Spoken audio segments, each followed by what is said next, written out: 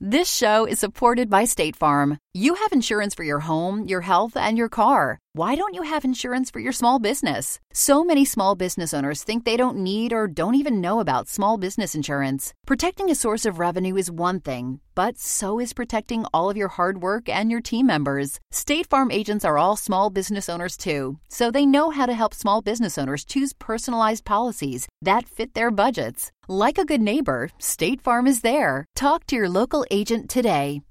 If your roof starts to leak or your floor's really squeak, you live in a money pit. Money pit. If your basement needs a pump or your place looks like a dump, you live in a money pit. Money pit. Pick up the telephone, fix up your home sweet home by calling 888 Money Pit. Money Pit is brought to you by Home Advisor, Centurion Tools, and Greenworks. Now, here are Tom and Leslie. Coast to coast and floorboards to shingles, this is the Money Pit Home Improvement Show. I'm Tom Kreitler. And I'm Leslie Segretti. What are you working on this weekend? If it's your home, you're in exactly the right place because we are here to help you plan those projects and get them done. Help yourself first, though, by picking up the phone and calling us at 1-888-MONEY-PIT, 888-666-3974. Coming up in this episode, it may still be chilly outside, but spring is ahead and a time when we can look forward to warm weather, birds chirping, and the sounds and smells of loud, gas-powered lawn equipment. And that's why now's a great time to think about investing in a much better alternative, a new cordless lawnmower. We're going to highlight a new model from Greenworks with a battery that is so advanced it can run for 60 minutes on a single charge, and it's self-propelled. And also ahead, a gorgeous banister and a dramatic new post can add a stylish look to your stairs. But years of manhandling can lead to shaky stairs and loose railings. We've got an easy fix coming up. And if you've been chipping away at a lot of ice this winter, we're going to have a trick of the trade to help make it disappear, especially when it freezes a garage door shut. Plus, we're thinking ahead to spring with our giveaway this hour. We've got a very handy, heavy-duty metal hose reel cart from Centurion Brands going out to one listener who reaches us with their home improvement question. Give us a call at 888-MONEY-PIT. That product is worth $120. It's going out to one listener drawn at random. Give us a call right now at 1-888-MONEY-PIT. And remember, you can call 888-MONEY-PIT anytime you hear this program, whether it's on the weekend or during the week by podcast or through one of our many radio stations that carry the program. Whenever your call comes in, we'll take your question. If we're not in the studio, we'll call you back the next time we are, and we'll always include you in the giveaway for that week's show. So what are you waiting for? Give us a call right now at 1-888-666-3974. Let's get to it. Leslie, who's first? Kirk in North Dakota is on the line with a lighting question. What's going on? So I got a quick question on fluorescent lights. You know, a lot of your lights are, of course, rated, 60 watts, etc. So my question kind of came in the fact on the fluorescent bulb, it says this is equal to a 60-watt bulb. But sometimes it's just not enough light. So what happens, are you allowed to put a bigger bulb wattage? Because since fluorescents are supposed to be taking less electricity, can a guy put a bigger bulb in there on a fluorescence that says equals to 100 watts because it's still drawing less electricity? So I think what you're talking about here is compact fluorescence, Kirk? Right. So the wattage limitations on fixtures is based on a calculation that involves incandescent bulbs, and it's because it equates to heat. A 100-watt bulb is going to emit a certain amount of heat, and if the fixture's rated to take that heat, that's what it's rated for, and you can't put more than that. When it comes to fluorescence, you're only using a quarter of the energy, so a 15-watt bulb would deliver the same equivalent of 60 watts of light. You can have a bulb that delivers the equivalent of a bigger watt bulb, but you're still not actually putting that amount of electricity into it. Does that make sense? Right. So you could actually, like you say, if it's a third, if it's rated for a 60-watt incandescent bulb, you could virtually say if there was a 150-watt bulb in a fluorescent, you should be able to put that in there and not cause an overload and get more light out of that same fixture. Yeah, I probably wouldn't double it. But I might, if it calls for a 60, I might go up to 100 because then you're moving from saying 15 watts to 25. But I have a better suggestion. Forget the compact fluorescents. They are an outdated technology. The LED bulbs are where it's at today. They deliver a much better quality light with just the same, if not more, savings. But that was the whole issue. Is sometimes you just don't get enough light out of some of those fixtures.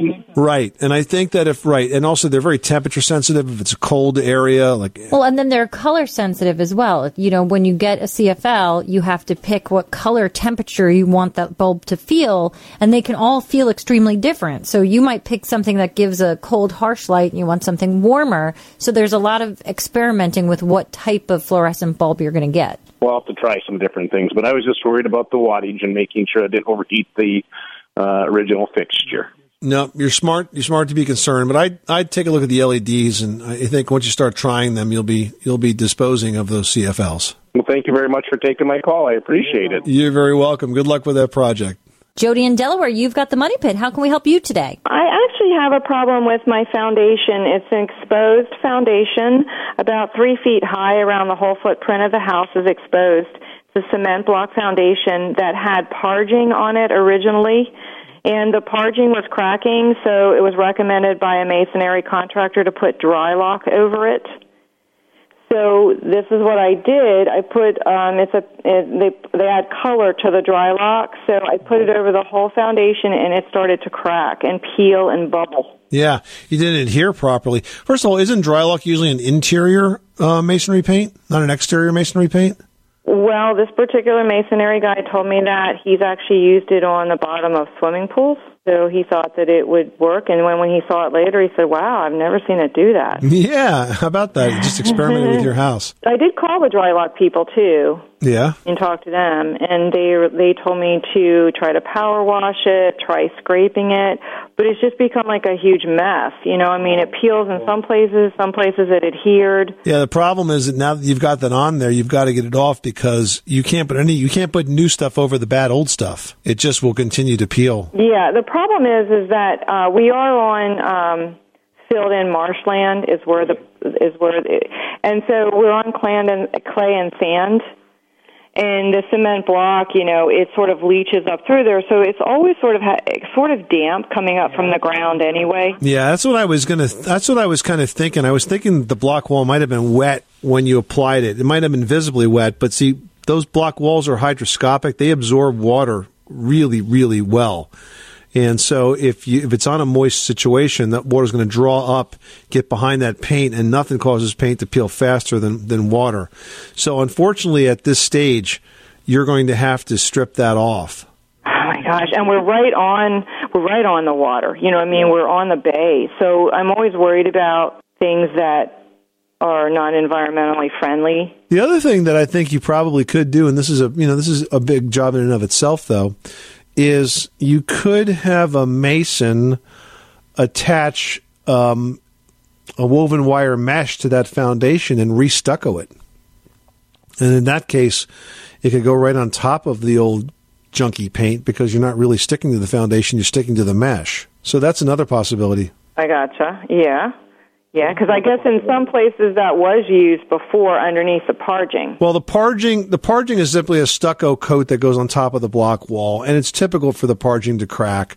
And usually it cracks along the lines of the masonry block. Yep, that's what it did. And that's not necessarily a defect. That's pretty much just the way it goes with that stuff, especially if they don't put it on thick enough. So I would consider, if you really want to have it to look like a traditional masonry foundation, I would consider having mesh put up there and then properly restuccoed. If not, you're just going to have to peel that paint off any way you can. I might take a look at some of the citrus-based paint strippers if you have some that's really hard to get off. All right, thank you so much. All right, sorry to have better news. Good luck with that project. Thanks so much for calling us at 888-MONEY-PIT. Did you know that Americans take 20,000 breaths a day and spend an average of 90% of their time indoors? That's right. And according to the EPA, the level of indoor air pollutants can be 2 to 5 times higher than outdoor air and occasionally more than 100 times higher. Plus, every spring we get socked with allergens too. Well, Air Doctor is an air purifier that filters out dangerous contaminants like pollen, pet dander, dust mites, and mold. Their Ultra HEPA filter has been independently tested to remove 99.99% of tested allergens, including bacteria and viruses. That's impressive. Now, Air Doctor also comes with a 30-day money-back guarantee, so if you don't love it, just send it back for a refund minus the shipping. And they're offering a special discount to Money Pit listeners. Just head to airdoctorpro.com and use promo code MONEYPIT, and you'll receive up to $300 off air purifiers. Exclusive to podcast customers, you'll also receive a free 3-year warranty on any unit, which is an additional $84 value. Lock this special offer in right now by going to airdoctorpro.com and use promo code MONEYPIT. That's airdoctorpro.com, promo code MONEYPIT. Everyone should know that drinking water is important to staying hydrated and healthy. Having safe, clean water is the last thing you want to worry about, but unfortunately, according to extensive research by the Environmental Working Group, 3 out of 4 homes in America have harmful contaminants right in its tap water. That's why we are thrilled to be working with AquaTrue. AquaTrue purifiers use a 4-stage reverse osmosis purification process, and their countertop purifiers work with no installation or plumbing. It removes 15 times more contaminants than ordinary pitcher filters and is specifically designed to combat chemicals like PFAS in your water supply. And they have water purifiers to fit every type of home, from installation-free countertop purifiers to higher capacity under-sink options. They even have a Wi-Fi connected purifier and mineral boost options. And its proprietary purification technology is independently tested by IAPMO to NSF and ANSI standards to remove over 80 of the most harmful contaminants, including chlorine, fluoride, arsenic, PFAS known as forever chemicals, nitrate, and many more. I can truly taste the difference when I compare it with my old water filter. AquaTrue saves you money also. Just one set of filters from their classic purifier makes the equivalent of 4,500 bottles of water. That's less than 3 cents a bottle. Plus, you'll save the environment from tons of plastic waste. AquaTrue comes with a 30-day money-back guarantee and even makes a great gift. And today, Money Pit listeners can receive 20% off any AquaTrue purifier. Just go to aquatrue.com. That's AQUATRU.com and enter code MONEYPIT at checkout.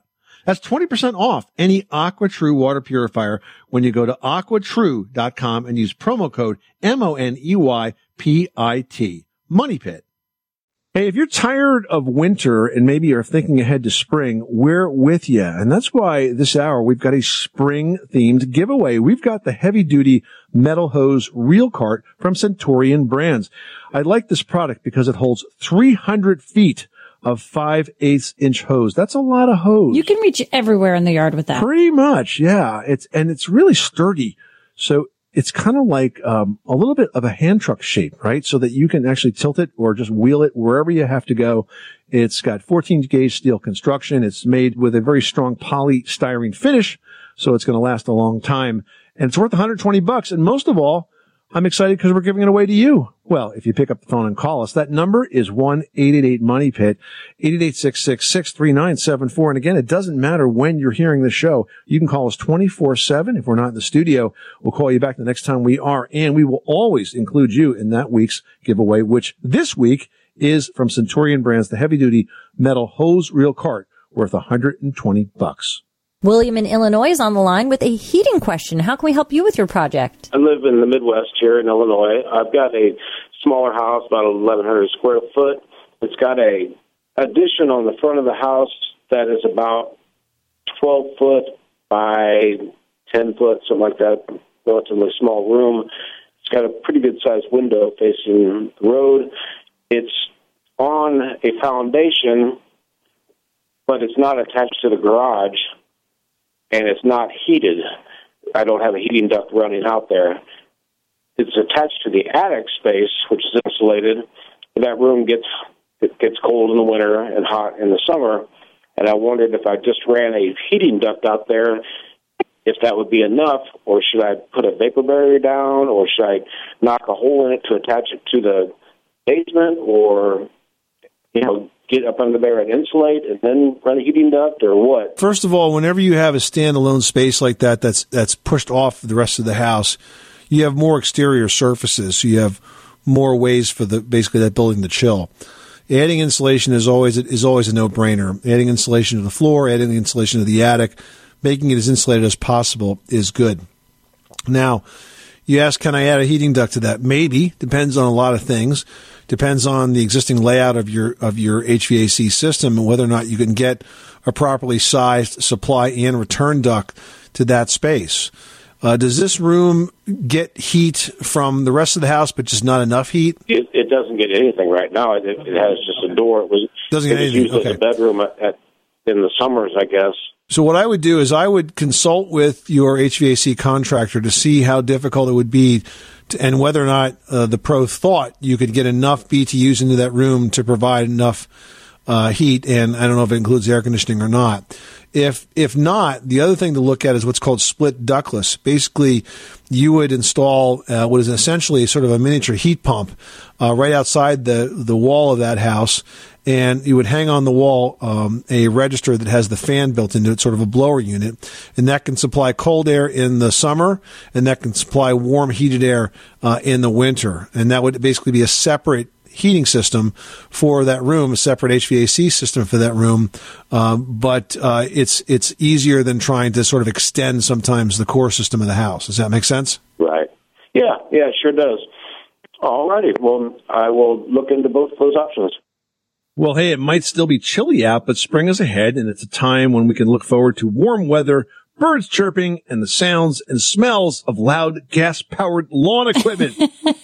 It's true. And that is why now's a good time to think about investing in a much better alternative, a battery-powered cordless lawnmower. There's a new one out now at Lowe's from Greenworks. Yeah, and it's called the Greenworks Pro 60-volt max brushless lithium-ion self-propelled 21-inch cordless electric lawnmower. And it's battery-powered, so no gas or oil to deal with. In fact, it's got a runtime of up to 60 minutes on a single battery charge. And it has dual battery ports with an automatic switchover. So when one battery is done, that mower is automatically going to switch over to the second battery, and it's the only mower in the industry that has the technology to do so. That is very cool. Also features Smart Cut technology, and this is neat because it automatically adjusts the performance when the mower detects changes in the terrain or the grass conditions. So you get more power when you're going uphill or you're cutting thicker grass. Plus, it also has a self-propelled drive system with rear-wheel drive and a variable speed control for maximum traction, maneuverability, and control. A lot of technology built into these products today. They make them a lot easier to use. Yeah, and it's pretty much hassle-free. You know, instead of a pull cord, it's got a push-button start, no gas or maintenance to deal with, super quiet, zero emissions, and it has an easy fold handle on it so that you can store it vertically, which is going to take up about 70% less storage space. So what we're saying is basically there's really no reason to buy a gas mower anymore. I mean, with this technology, you can maintain your lawn with a lot less hassles.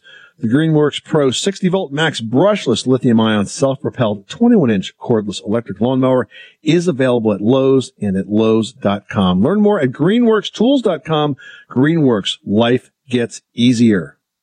This show is supported by State Farm. Insurance is a part of any solid financial plan. Making sure you have the important things in life covered is one of the best ways to give yourself a little breathing room when things go awry. It's important to protect not only your business, but yourself as a business owner and all current and future team members. State Farm agents know what it takes to run and protect a small business because State Farm agents are all small business owners and they live and work in your community. So they're deeply attuned to what's happening with other small businesses in your market. If you have a small business and are interested in making sure you're protected, reach out to your local State Farm agent to learn more about what you need. They'll help you find the right policy at the right price for your business. Like a good neighbor, State Farm is there. Talk to your local agent today. It's that time of the year. Your vacation is coming up. You can already hear the beach waves, feel the warm breeze, relax, and think about work. You really, really want it all to work out while you're away. Monday.com gives you and the team that peace of mind. When all work is on one platform and everyone's in sync, things just flow. Wherever you are, tap the banner to go to Monday.com.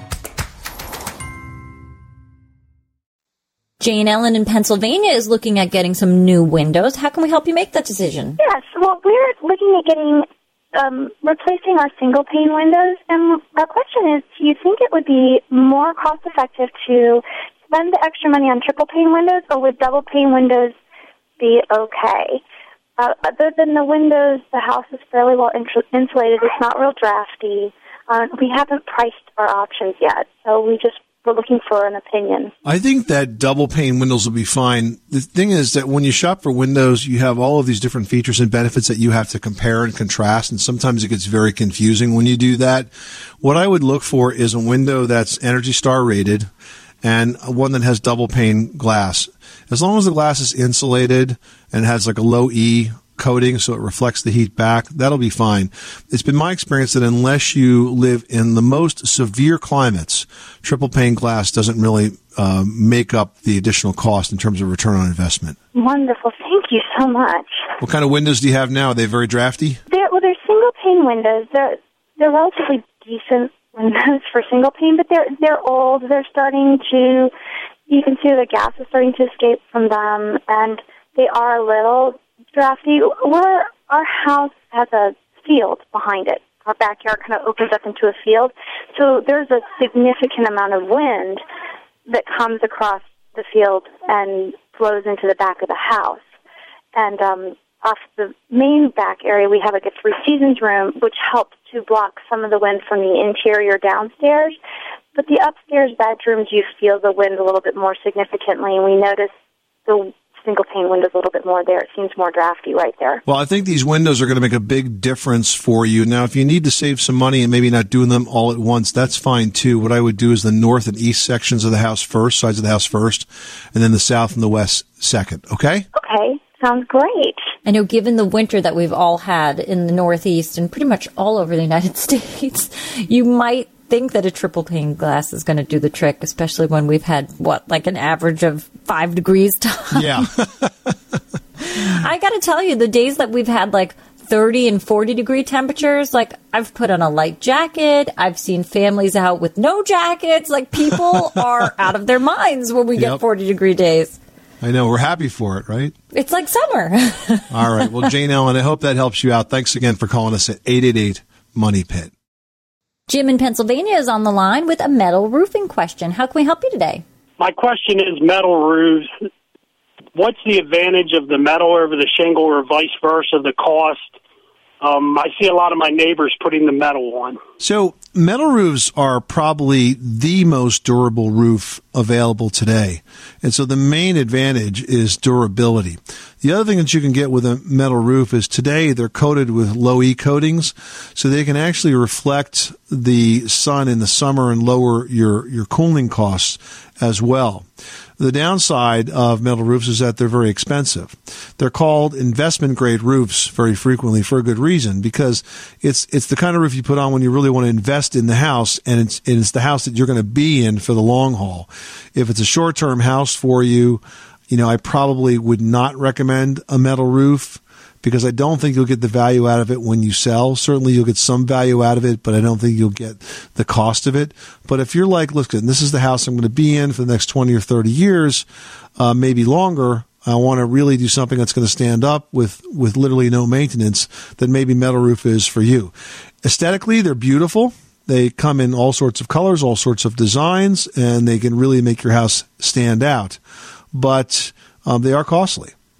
Probably, I would say 2 to 3 times the cost of an asphalt shingle roof. But they'll last 30 years, you say, or more? They'll last 50 years. They'll last 75 years. They can last even longer than that. Hey, thank you very much. I appreciate your time. Thanks so much for calling us at 888-MONEY-PIT. Well, a gorgeous banister and a dramatic newel post can add a stylish look to your stairs, but years of just use, and let me tell you, these staircases get used every day, especially if you've got a lot of kids up and down, running around, pulling on the banister, trying to fling themselves up the stairs faster. That all can lead to shaky stairs and loose railings. But Tom, the fix for a lot of these problems is probably fairly easy, right? Yeah, and the stairs and rails really do take a lot of punishment, so loose posts are pretty much commonplace, especially if they were nailed in place instead of bolted or screwed to the floor or to the stair below. Yeah, and then the steps probably loosen just like a floorboard, and then they can creak and make a racket too.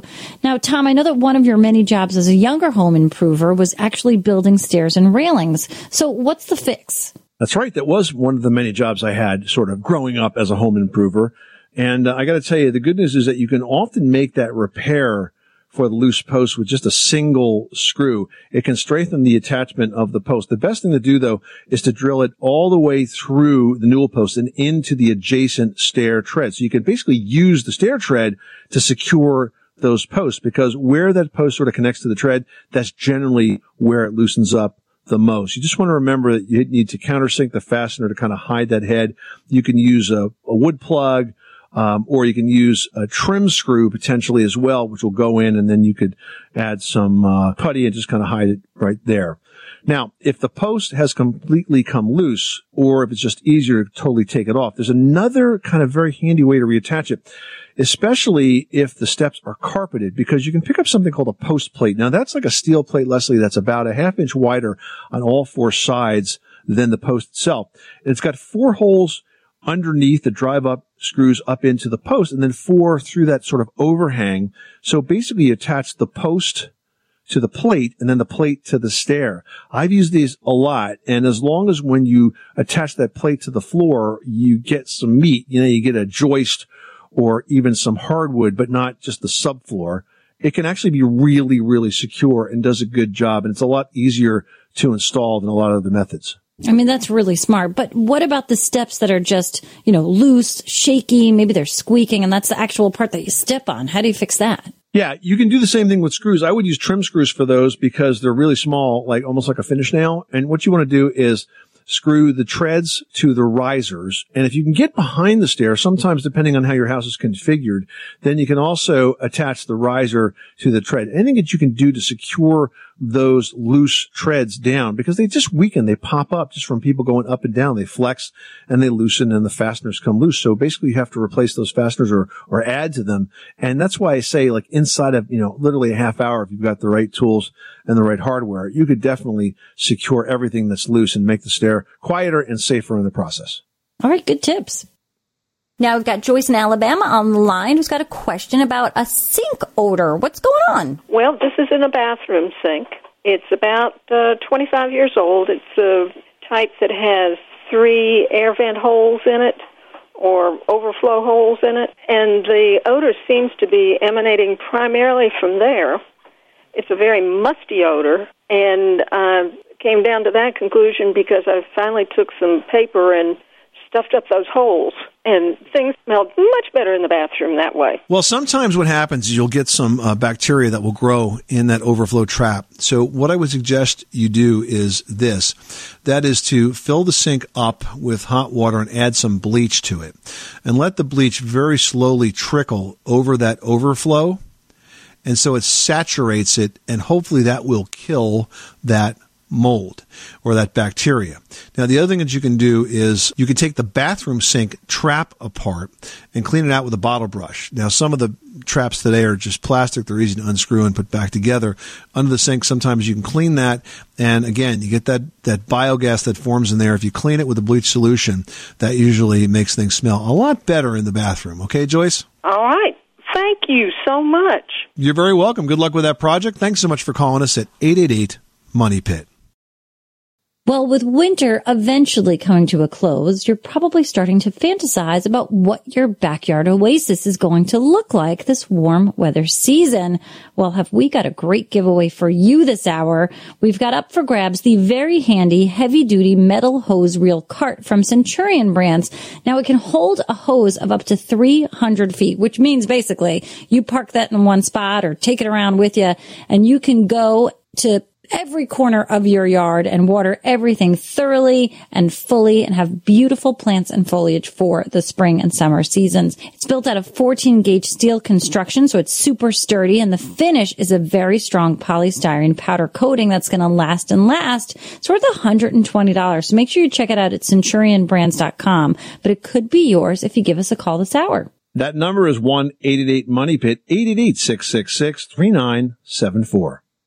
Stuart's on the line with an insulation question. How can we help you today? I'm wondering at what point in a house life should you look at the insulation in your attic and re-insulating? Well, if you have insulation that's old and you notice that it's sort of sagging and compressed and no longer fluffy, at that point I would remove the insulation and replace it. If you've got insulation that's still pretty fluffy and it holds a lot of air, but you just don't have enough of it, then you can add additional layers on top of that.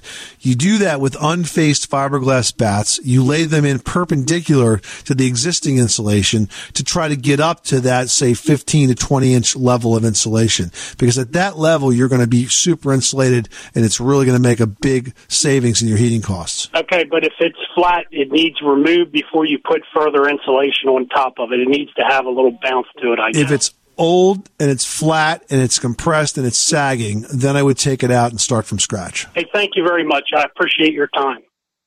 Well, storing your car in a garage can help keep it frost-free, but the same can't be said for garage doors that often become stuck in very cold weather, and it can trap you and your car inside. Now, if you find yourself frozen in, first try disconnecting the automatic garage opener and then try to open that door manually. Yeah, and if you're wondering how to do that, just look. There's going to be a cord on the garage door track, and if you pull it down, it will basically disengage from the lifting mechanism, and that will free up the door to open. Now, if it doesn't work, don't force it or you could damage the door.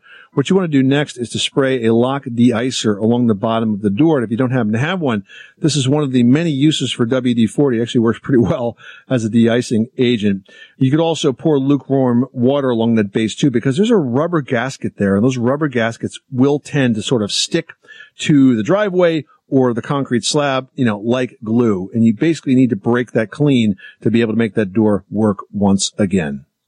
Laura in South Carolina, you've got the Money Pit. How can we help you today? We have a deck on the back of our house that we, about 2 years ago, put a product on it that makes it like an anti-slip texture.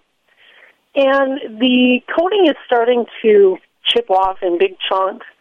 So we were thinking about using that deck over deck, I think it's called. And when we were at Home Depot, we noticed that they have something else that was an option. They're actually foot squared tiles. They're like a thick rubber that you actually use glue to adhere onto the deck, and then you cover your deck that way. My concern is if you apply that onto the deck, will that rot the wood? Well, Laura, I'm not familiar with rubber tiles, but there are polypropylene tiles or plastic tiles or composite tiles that are on the market that are designed to cover old decks. And the way these work is they sit on top of the deck boards and they usually lock together. And some of them are quite attractive. There's a product called Cover Deck that comes in dozens of different colors and shapes and designs that could look really neat. And it's not going to be slippery and it's going to look great. I am concerned if you're gluing something down to the wood deck. I agree that something like rubber glued to wood is bound to let some water underneath, and it's certainly not going to evaporate. These composite tiles or the plastic tiles usually have a bit of space under them, which allows the wood to breathe and dry out. And then really that's the issue. If you hold water against it, you will get decay. So I would take a look at some of the tile products that allow you to cover these decks and probably avoid anything that's rubbery that you're going to glue down. Okay, so the glue is okay as long as there's a gap or some sort of gap between the wood. It's okay to cover it as long as there's airspace so it dries out. Okay, perfect. All right, thank you. You're welcome. Good luck with that project. Thanks so much for calling us at 888-MONEY-PIT. Call us right now at 1-888-MONEY-PIT, or you can send us a question via moneypit.com, and that's what Kay did, who's looking into buying a home in a neighborhood that has a lot of prefab houses. That's right. Now, Kay writes, I'm considering buying a home in a neighborhood that seems to be mainly prefab housing. Are there any drawbacks to owning modular? When I first got into home inspection, I would occasionally run into a prefab house. I had some of the same concerns, but the more I looked into them and the more I've watched that industry as time has gone on, I really think that they're actually built better than stick-built homes. And here's why. Because they're factory built, there's better control over the materials and the accuracy and the fastening points that really are making all the difference when you're putting a house together. So I think that prefabricated homes, where they are mostly built in a factory and then assembled on site by usually a builder that has experience with them. It's not the kind of thing that a one-off builder does. It's usually somebody that specializes in prefabricated homes. They come out on a truck, and it's the most amazing thing, isn't it, Leslie, when you see them lift big wall sections or it's massive sections. Yeah, right. Or complete roof sections into a house and put it together, one sort of chunk at a time. Yeah, but you're so right. I mean, everything is built in a temperature and climate controlled environment, so you don't have to worry about things getting slowed down because of bad weather or materials being soaked. It's just so much smarter to do so. Yeah, I agree. Now, like those stick-built homes, when you see the outside all being put together, you think, I must be moving in next week. Well, not so fast. It does take, a little more time to get all the internal stuff done. So they may go together a little faster, but I don't necessarily think that would be the only reason to use a prefab home. I think you use it because you can control the quality, and there's a lot of design flexibility too. It's not like they're cookie cutter houses where you only have a, small number of choices. You pretty much have all the flexibility you need, because once that home is designed, then, the engineers and the computer programs go to work and basically spit out everything that has to be cut and assembled and gets out there to your site in a pretty short period of time. But after it goes together, you still got plumbing, wiring, lighting and so on, painting, all that stuff is still done very much manually. Although I will say that sometimes the pre-wiring and the pre-plumbing can be done. It really depends on what options are available from the builder. But bottom line is, Kay, I think they're great houses, and I don't think you should have any concerns about purchasing a prefab home. Thanks to State Farm for supporting this show and helping our listeners protect their businesses and lives. Like a good neighbor, State Farm is there. Talk to your local agent today. All right, next up, we've got a post here from Laura. Now, Laura writes, I can get hot water out of my bathtub faucet if I take a bath, but I have no hot water out of the shower head. I've got water pressure, just water that's not hot. Any ideas about the problem? Well, the only way that can be happening is if the diverter valve has failed, and that's that mixing valve that mixes hot and cold and sends it up the shower pipe, basically, and out the shower head. The fact that you're getting water out of that shower head means it's not clogged. And the fact that you're getting hot water out of the tub spout means the water's getting that far. It's just not getting up out of the shower. So I think you got a bad diverter valve. You're going to need to get a plumber in there to fix that, Laura. It shouldn't be a difficult project, shouldn't be an expensive project. I would go to homeadvisor.com and find a contractor that's got some nice reviews and works in your area, and start right there. All right. I hope that helps, Laura. You are listening to the Money Pit Home Improvement Show. Hey, thank you for spending part of your day with us. Remember, whenever you hear the show, wherever you are, whatever time of the day it is, you can call us at 1-888-MONEY-PIT. Our team is always standing by and ready to take your calls and questions about your home. And if we are not in the studio when that happens, we will always call you back the next time we are. But for now, the show continues online. I'm Tom Kreitler. And I'm Leslie Segretti. Remember, you can do it yourself, but you don't have to do it alone.